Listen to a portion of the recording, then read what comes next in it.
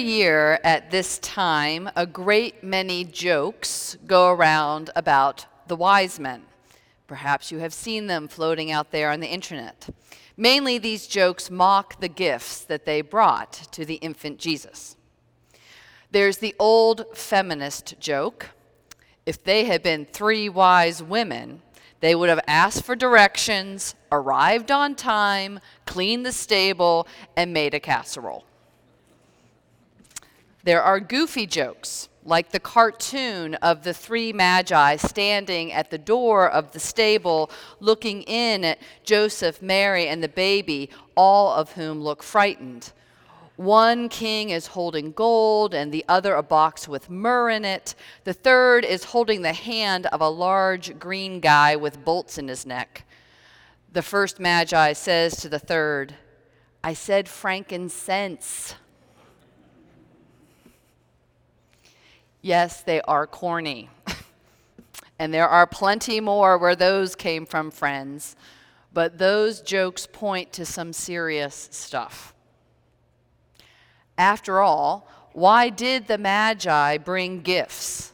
Gifts of gold and frankincense and myrrh, which seem like the most ridiculous gifts for a newborn.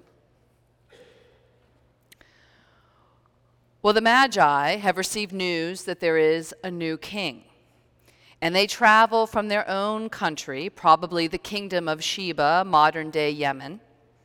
There is much speculation about the roles of the Magi, but it's likely that the Magi came as envoys from their country, bringing gifts from their own country as a sort of diplomatic offering from their kingdom to the new king of Judea.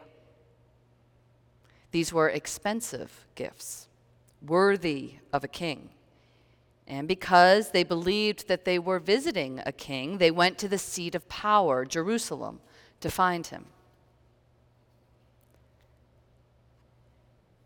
Can you imagine what they thought they were going to find after all that travel? A king, a palace, a royal welcome, a powerful family, jewels. They came prepared for all of that, and so they brought gifts worthy of a king.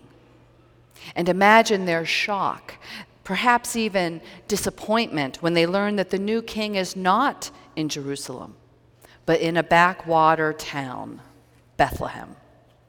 Imagine how surprised they were when the star stops over a humble home, not a palace. But still, when they see the child with Mary, the wise men kneel down and pay homage, giving the infant the gifts they had brought for a king, which must have seemed suddenly a bit silly.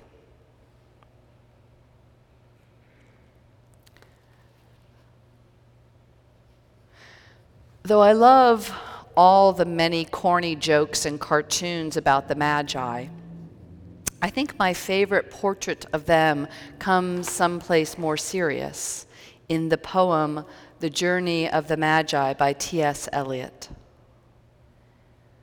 In this poem, Eliot imagines the thoughts of one Magi, looking back on the long journey they took to find a king.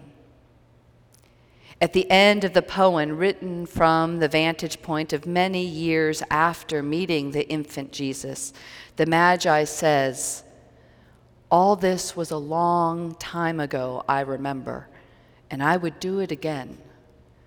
But set down this. Were we led all that way for birth or death?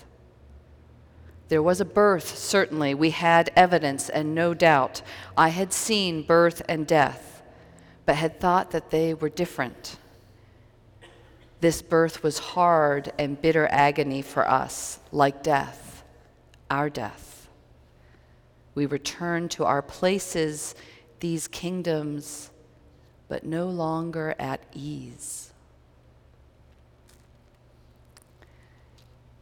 In this poem, Eliot captures the epiphany of the Magi. They aren't just envoys bringing gifts to a new king to smooth over diplomatic relations. Suddenly, they are witnesses to an upending of all they know. A king come as a vulnerable infant. A king who does not rule through fear. A king come for all people. A king who has death in his birth. His self-sacrificial death and crucifixion, yes, but also death for us. Dying to ourselves. Death to our old way of being. Seeing this infant as a king means that all must change.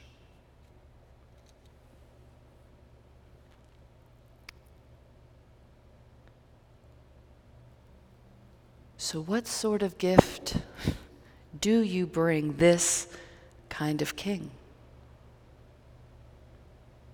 Now, gold and frankincense and myrrh don't make much sense. What kind of gift can you imagine bringing to an infant, a king who calls us to die to our old selves, even as he brings us new life?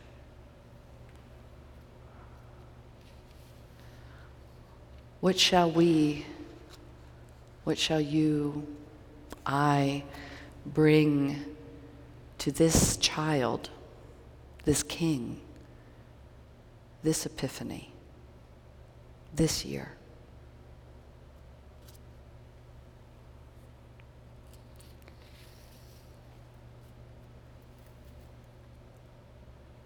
The Magi brought what they thought was worthy of a king, gold and incense and oil.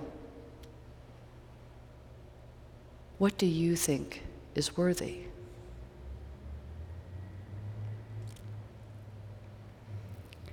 I know that sometimes what I think I ought to bring to God is my perfect self. I think that I should work harder and harder to be better and better. But to our God who came as an infant, a baby who requires tenderness and care, perhaps what we might bring instead of our brittle perfectionism is our own vulnerable selves, our real selves. And what might that look like?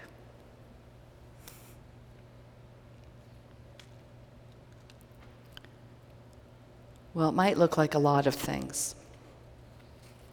But I know one thing. It means giving our hearts to God. And here are 2 suggestions for how to give your warm, vulnerable, beating heart to Him.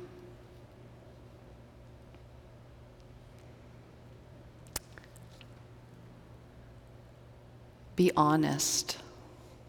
Be honest with Jesus in prayer. Sit quietly. Let God search your heart. Share where things have gone wrong. Share your sorrow. Share your questions. Offer your wounds, your sins, your hurts.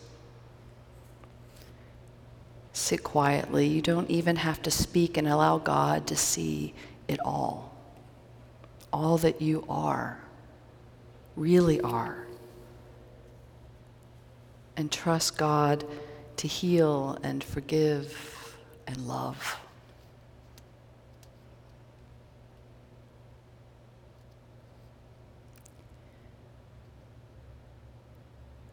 And then give God the gift of your heart given to others.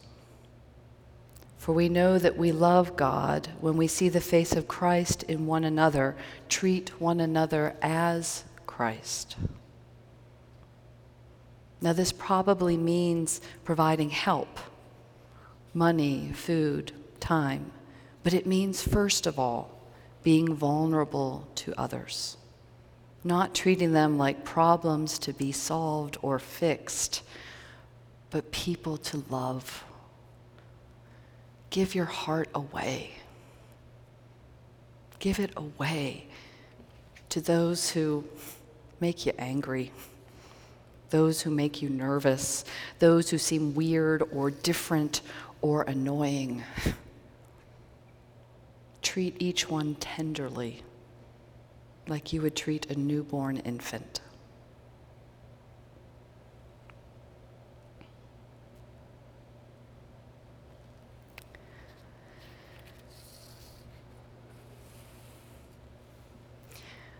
The Magi, poor guys, came with gifts worthy of a king. But the gifts were all wrong, for what they found was a baby, an infant Messiah whose coming changed the world, changes lives, our lives, forever. In him is our end and our beginning.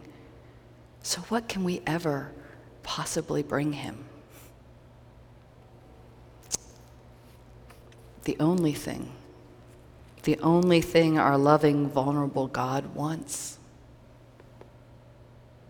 our hearts.